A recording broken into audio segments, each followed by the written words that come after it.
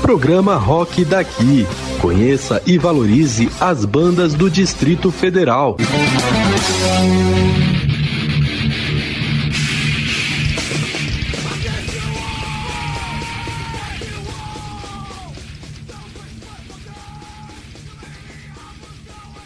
Olá, meus amores da CUT 22, tudo bom?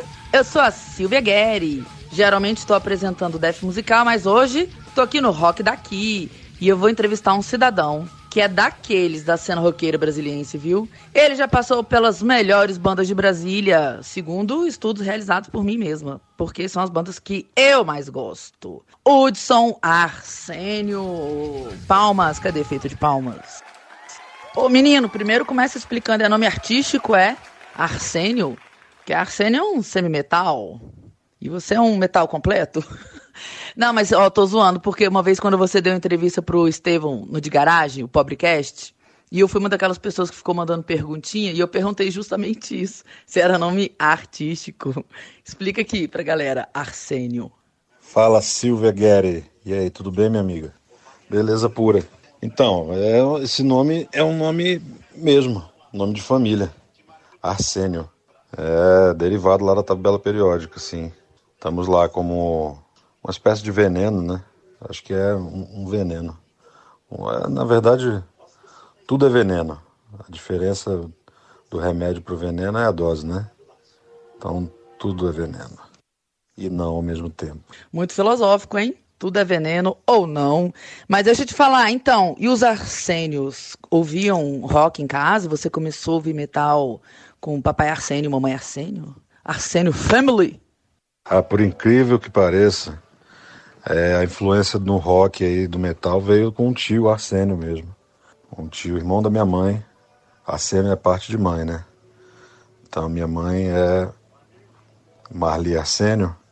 E ela veio com parte de mãe, veio com esse nome aí pra abrilhantar. E aí eu tenho um tio, que é irmão dela, que tá vivo ainda, novo ainda. E ele me passou essa pulga do rock, do metal, essa coceira atrás da orelha que não acaba nunca mais, né? Eu tinha ali por volta de uns 9 anos de idade, foi na época do Rock in Rio 1, 1985. E aí foi quando eu comecei a ouvir os primórdios ali do metal. Pois é, menino, não passa, né? Eu falo pra minha mãe, não era fase. Minha mãe ficava, gente, é fase, a menina é tão esquisita. Pelo menos eu já não uso mais roupas de skatistas homens, né? Passou essa fase, mas o rock não sai nunca da gente, né? Impressionante. E aí daí você começou a ouvir o rock, juntou com os moleques da rua, sempre assim, juntou com os moleques da rua e montou uma banda. Cara, também não foi muito assim, engraçado, né? Normalmente é assim, não foi. Eu já tocava um violão, né? Comecei a arranhar um violão ali, moleque, sei lá, com uns 12 anos, assim. 12 para 13 anos, eu comecei a arranhar um violãozinho.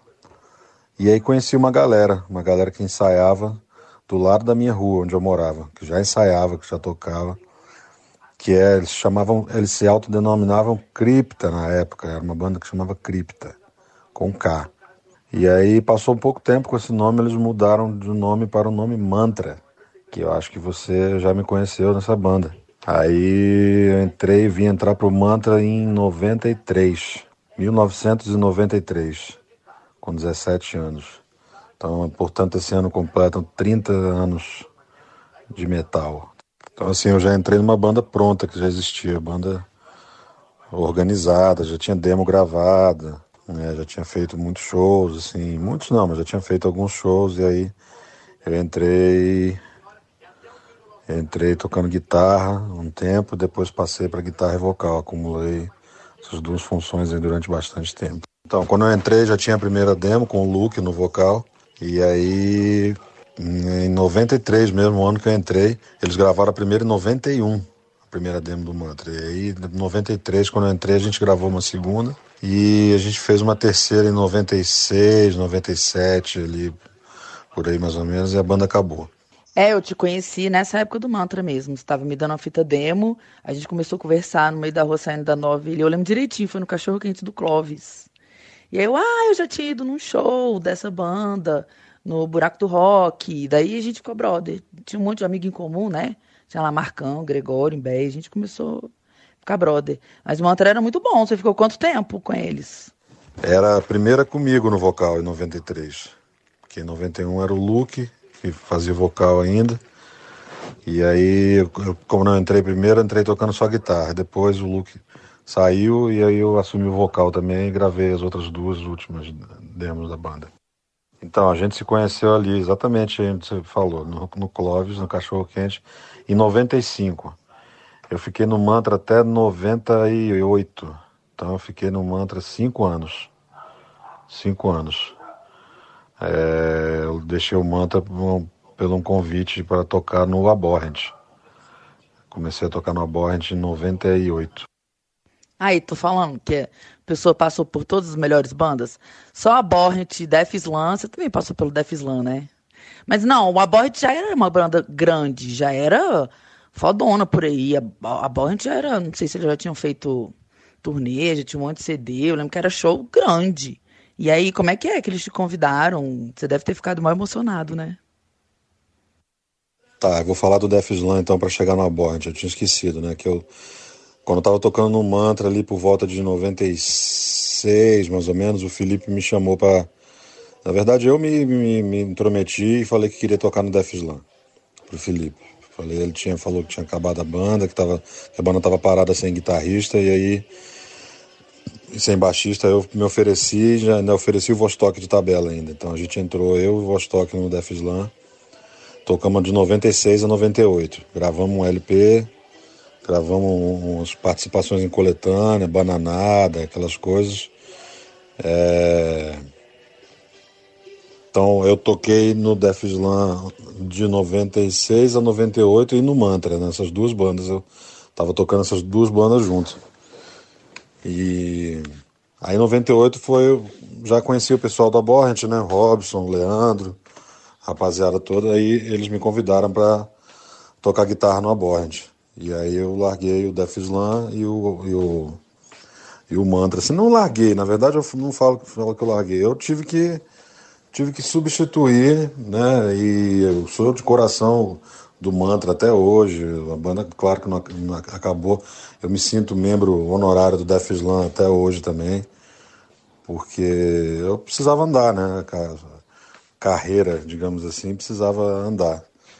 Então eu entrei no Abhorrent ali em 98 e não tinha tempo para tocar em mais banda, né? O Abhorrent, os caras tinham acabado de chegar da Europa, né? Tinha feito um turnê na Europa, já tinha gravado um disco também. Quando eu entrei já tinha um disco gravado, tinha acabado de lançar, na verdade. E aí mais tarde gravei um outro disco também no Abhorrent.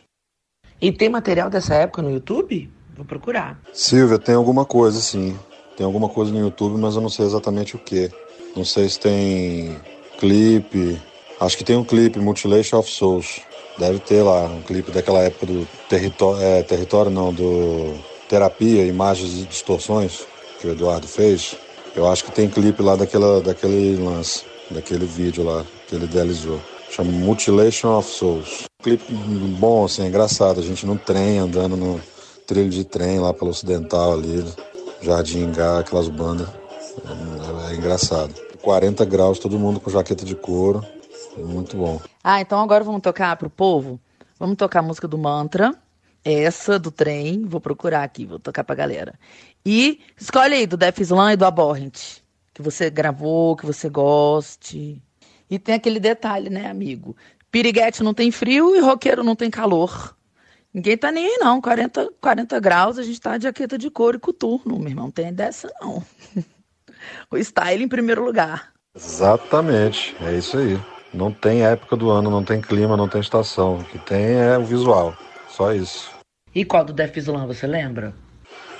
Do Death Slam eu não sei se vai ter música, clipe, eu sei que não tem, que a gente nunca gravou o clipe. Mas tinha uma música chamada Poor Boy, que é do vinil, do LP. Eu não sei se tem se tem na internet, né? Não sei se acha isso.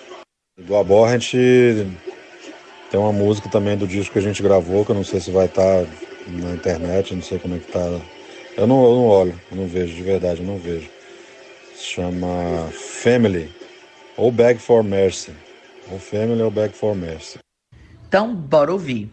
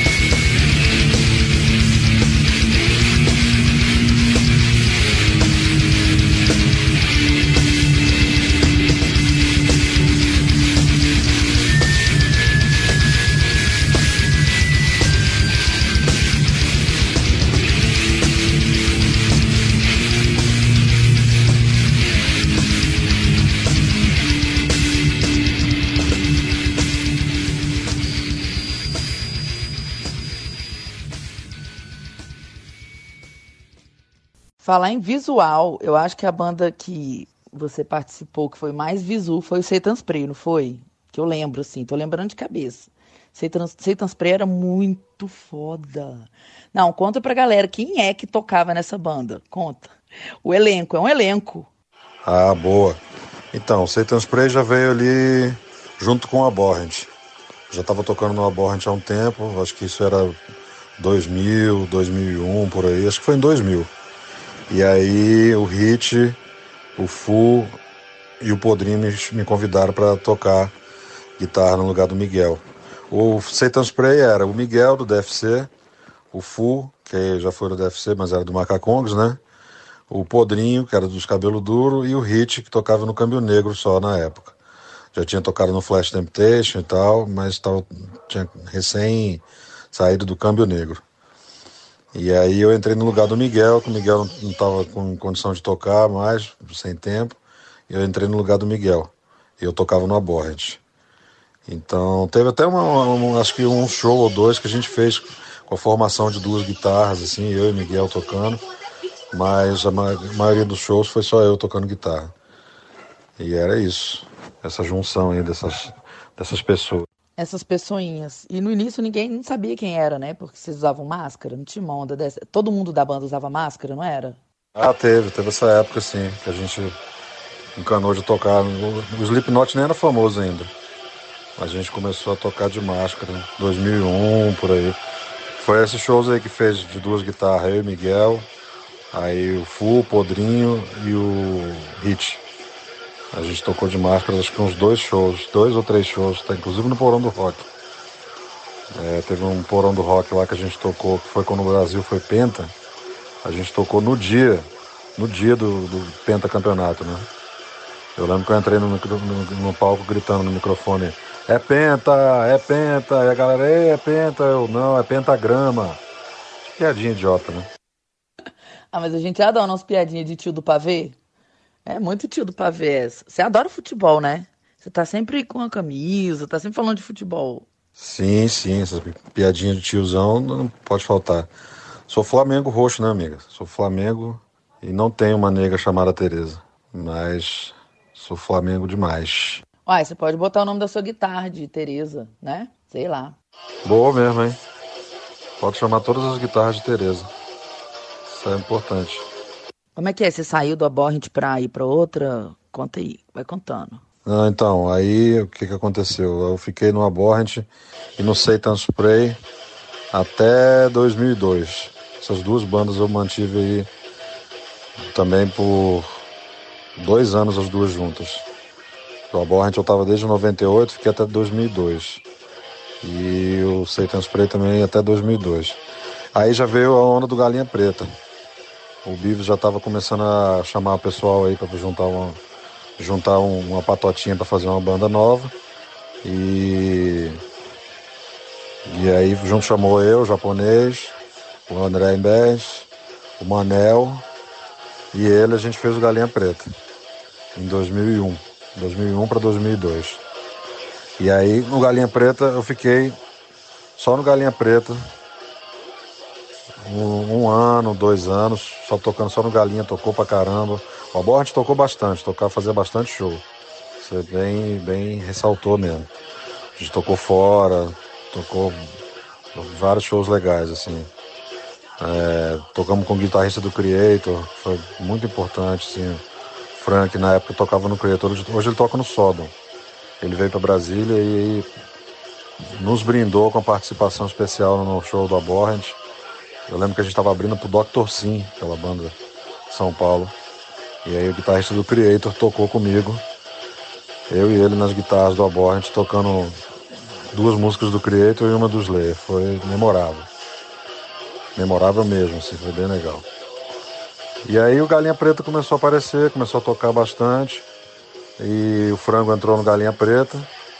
Né? O Manel passou 1 ano só, mas o Frango logo entrou no lugar dele, a banda se transformou. E em 2003 a gente começou a ensaiar ali o Mortus. Mas tem esse detalhe que eu adoro falar para as pessoas, que todo mundo fica muito surpreso. O Hudson está no Galinha Preta antes do Frango, porque o Frango é tão cara de Galinha Preta, né? Pois é, ele tem tanta cara de quem fundou Galinha Preta, mas não foi, você tava lá antes. É bom demais. Ô, banda boa também. E aí você saiu, agora conta do More Tools. Como é que tá o planos para o futuro, projetos? Não, calma aí, antes de planos para o futuro, vamos de música. Tá faltando tocar mais uma do Abond que você pediu. Vamos tocar Galinha Preta e Satan Spray.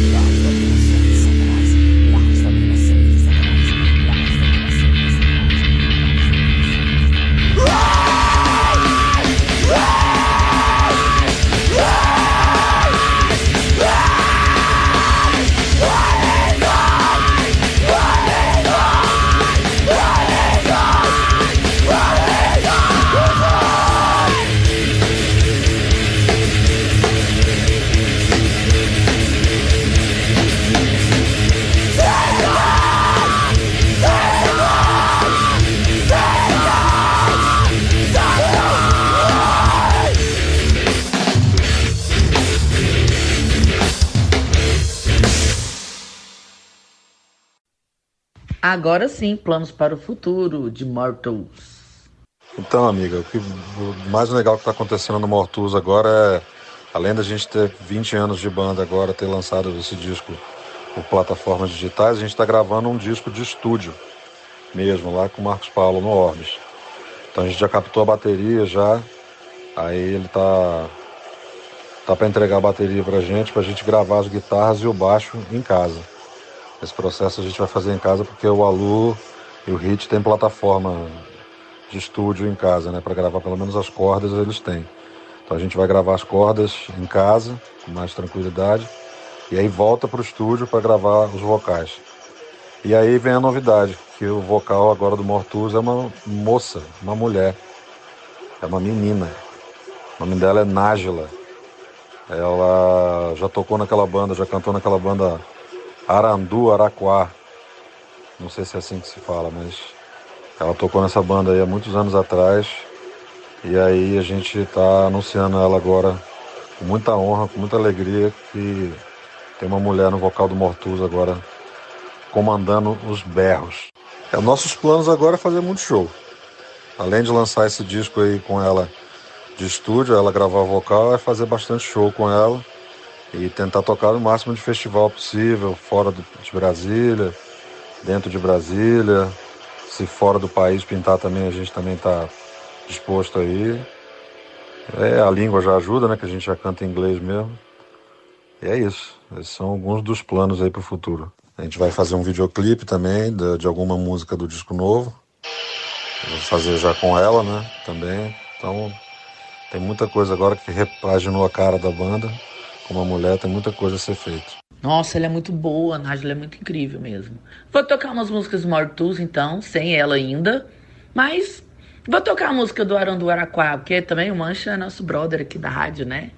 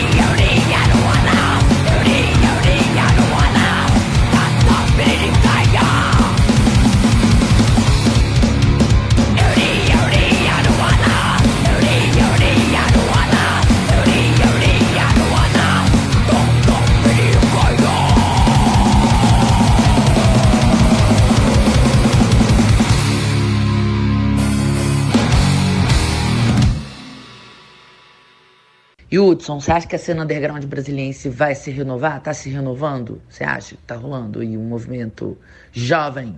Porque a gente tá velho, né? Então tem que ter uma outra geração vindo aí. Você tem uma visão otimista, assim, da cena roqueira? Eu acho que depois de pandemia, essas coisas todas aí que aconteceu, tem tudo para melhorar a cena. Os shows estão voltando, tá tudo acontecendo com mais frequência na cidade, assim, os festivais, né, que os velhos festivais estão voltando. E vejo uma juventude mais jovial aí, uma galera uma galera jovem mesmo, promissora. E a galera da minha idade só sai de casa para ver show grande, né? Isso aí virou como é que fala? Um costume, né?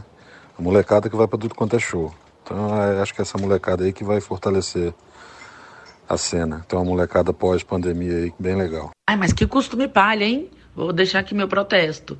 Porque vai pra show gringo caríssimo, vai pra São Paulo ver Kiss, mas não vai aqui no Downtown, no Infino, prestigiar os brother, né? Eu tô indo em todos os shows, né? Tô com o Def Musical, programa que é sobre bandas de Brasília, e tô conhecendo todo mundo, todas as bandas. E as bandas jovens, galera nova. E vou em todos os shows. E é muito bom. E a Isadora, sua filha?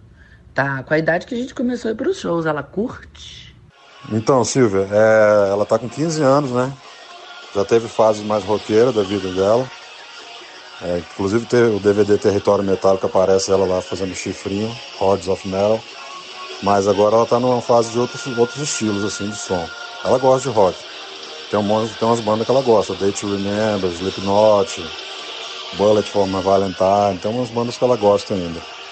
Ela tá numa outra fase de ouvir uns outros sons agora. Muito bom. No final vamos botar música pra Isadora também?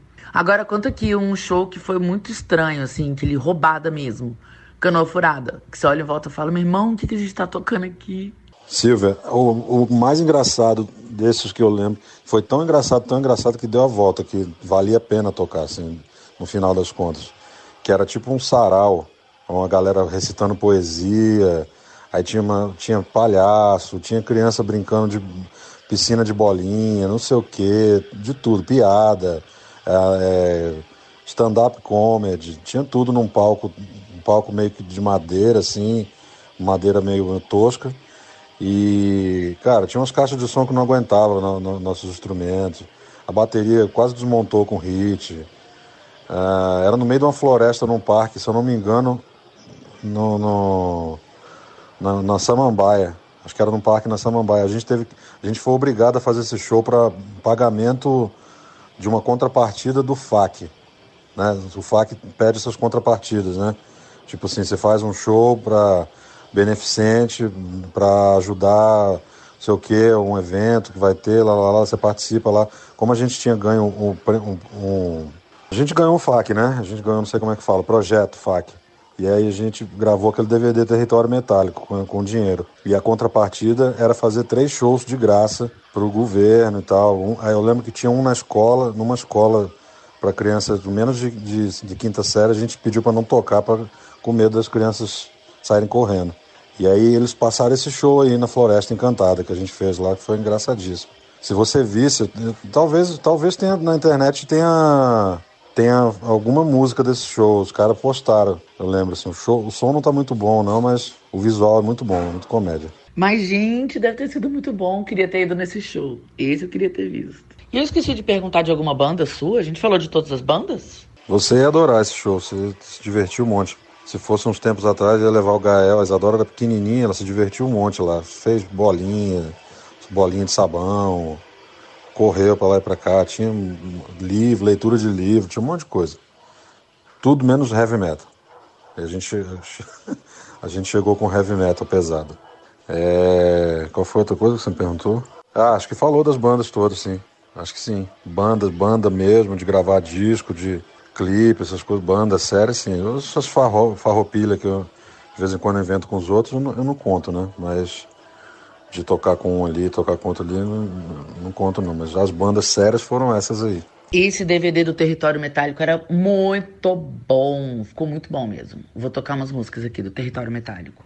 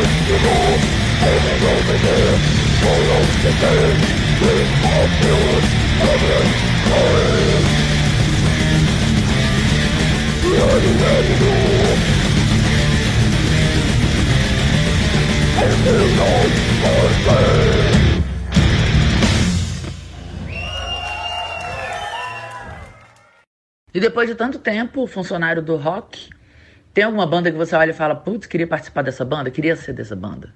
Eu gostaria de ser do Slipknot, sabe por quê? Porque ia ser muito rico, muito famoso e ninguém ia saber quem eu sou. Botou uma máscara, acabou. Ninguém sabe quem é a pessoa. A não ser os caras que já querem ser conhecidos da banda, né? Tem uns caras lá, o vocalista do Slipknot, o guitarrista que toca com ele também, eles já não são mais anônimos, né? Mas os outros caras que querem ser anônimos continuam sendo. Nossa, fama dá muito trabalho, né? Preguiça. Eu também não ia gostar de ser famosa assim, não. Não, porque eu ia pegar a melhor coisa de ser famoso, que é o quê? Tocar, fazer várias turnês e ter dinheiro. O resto é chato, cara. O resto é chato. Dar entrevista não é chato não, tá? É legal. Eu gosto de dar entrevista. Mas eu daria entrevista de máscara. Ou desse jeito aqui que ninguém tá vendo. Você já deu muita entrevista? Cara, eu dei muita entrevista no tempo do Cult 22 mesmo, né? Ia muito pra rádio dar entrevista. Toda sexta-feira à noite ia pra lá pra encontrar Marcos Pinheiro pra dar entrevista. Nessa época eu dei muita entrevista. Mantra, Def Slam, Abhorrent. Falei muito com a entrevista no Abhorrent. Aí veio diminuindo um pouco essa coisa da entrevista pra rádio de 2000 e pouco pra cá, né? Do ano 2000 pra cá deu uma baixada, assim, esse lance de entrevista de rádio. Pelo menos no metal, assim, eu percebi isso. Marcos Pinheiro, nosso chefe aqui. Nosso chefe firme e forte na cena. E algum show, assim, super profissional que você já fez? Que você olhou, assim, aquele palco hollywoodiano, falou, meu irmão, quero só tocar nesse nível. Cara, eu falo qualquer porão do rock, né? Qualquer porão do rock foi memorável, assim, por causa do palco, por causa do público, por causa do equipamento. Tocar lá no Circo Voador também, lá na Lapa, no Rio de Janeiro, foi um show memorável, que foi Galinha Preta, Gangrena Gasosa e Raimundos. E um show aí, esses dias que a gente fez aí também, eu participei lá com Galinha Preta, lá com Sepultura e o Raimundos lá no Gama. Foi um esquema profissional, assim, tipo, aqueles shows que dá vontade de assim, falar, por que todo show não é assim? Saca? O som de primeira, camarim decente, tudo que você esperar de um show, tava lá nesses shows. E você trabalha também com direção de palco, né? Você tem essa experiência de palco, além de ser músico.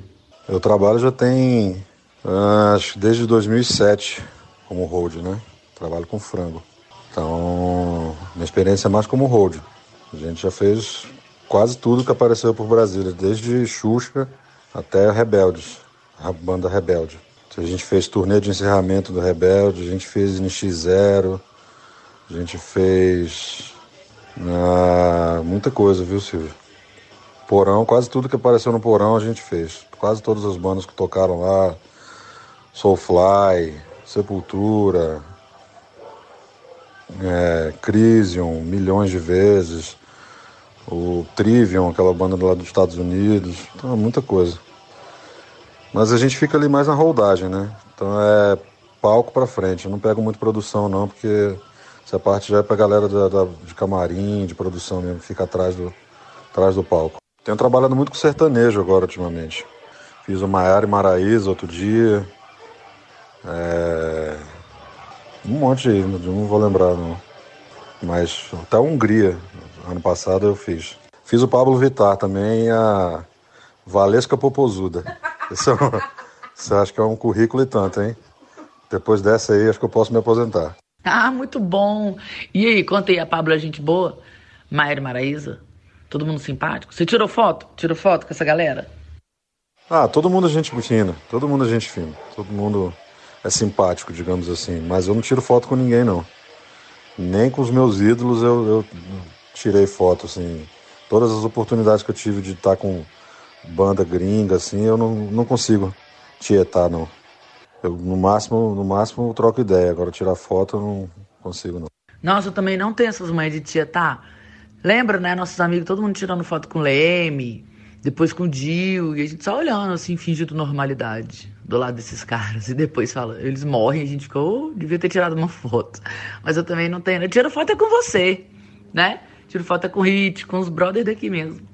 Os famosos de Brasília. Hoje a gente vai ter que encerrar algum momento, né, Hudson?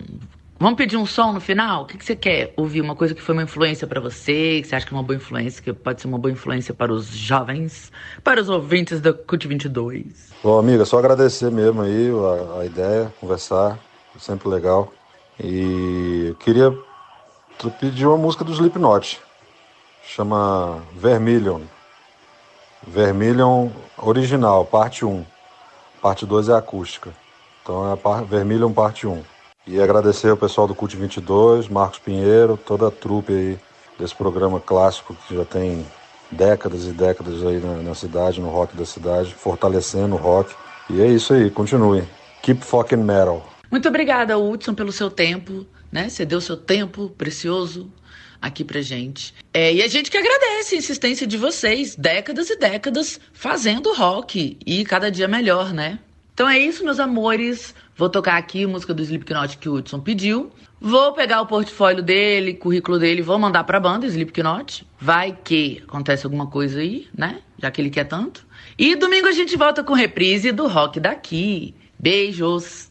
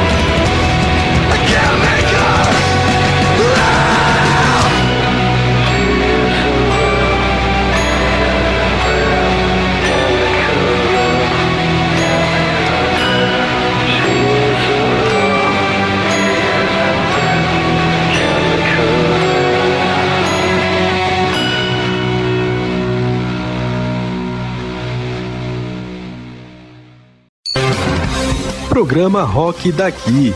Conheça e valorize as bandas do Distrito Federal.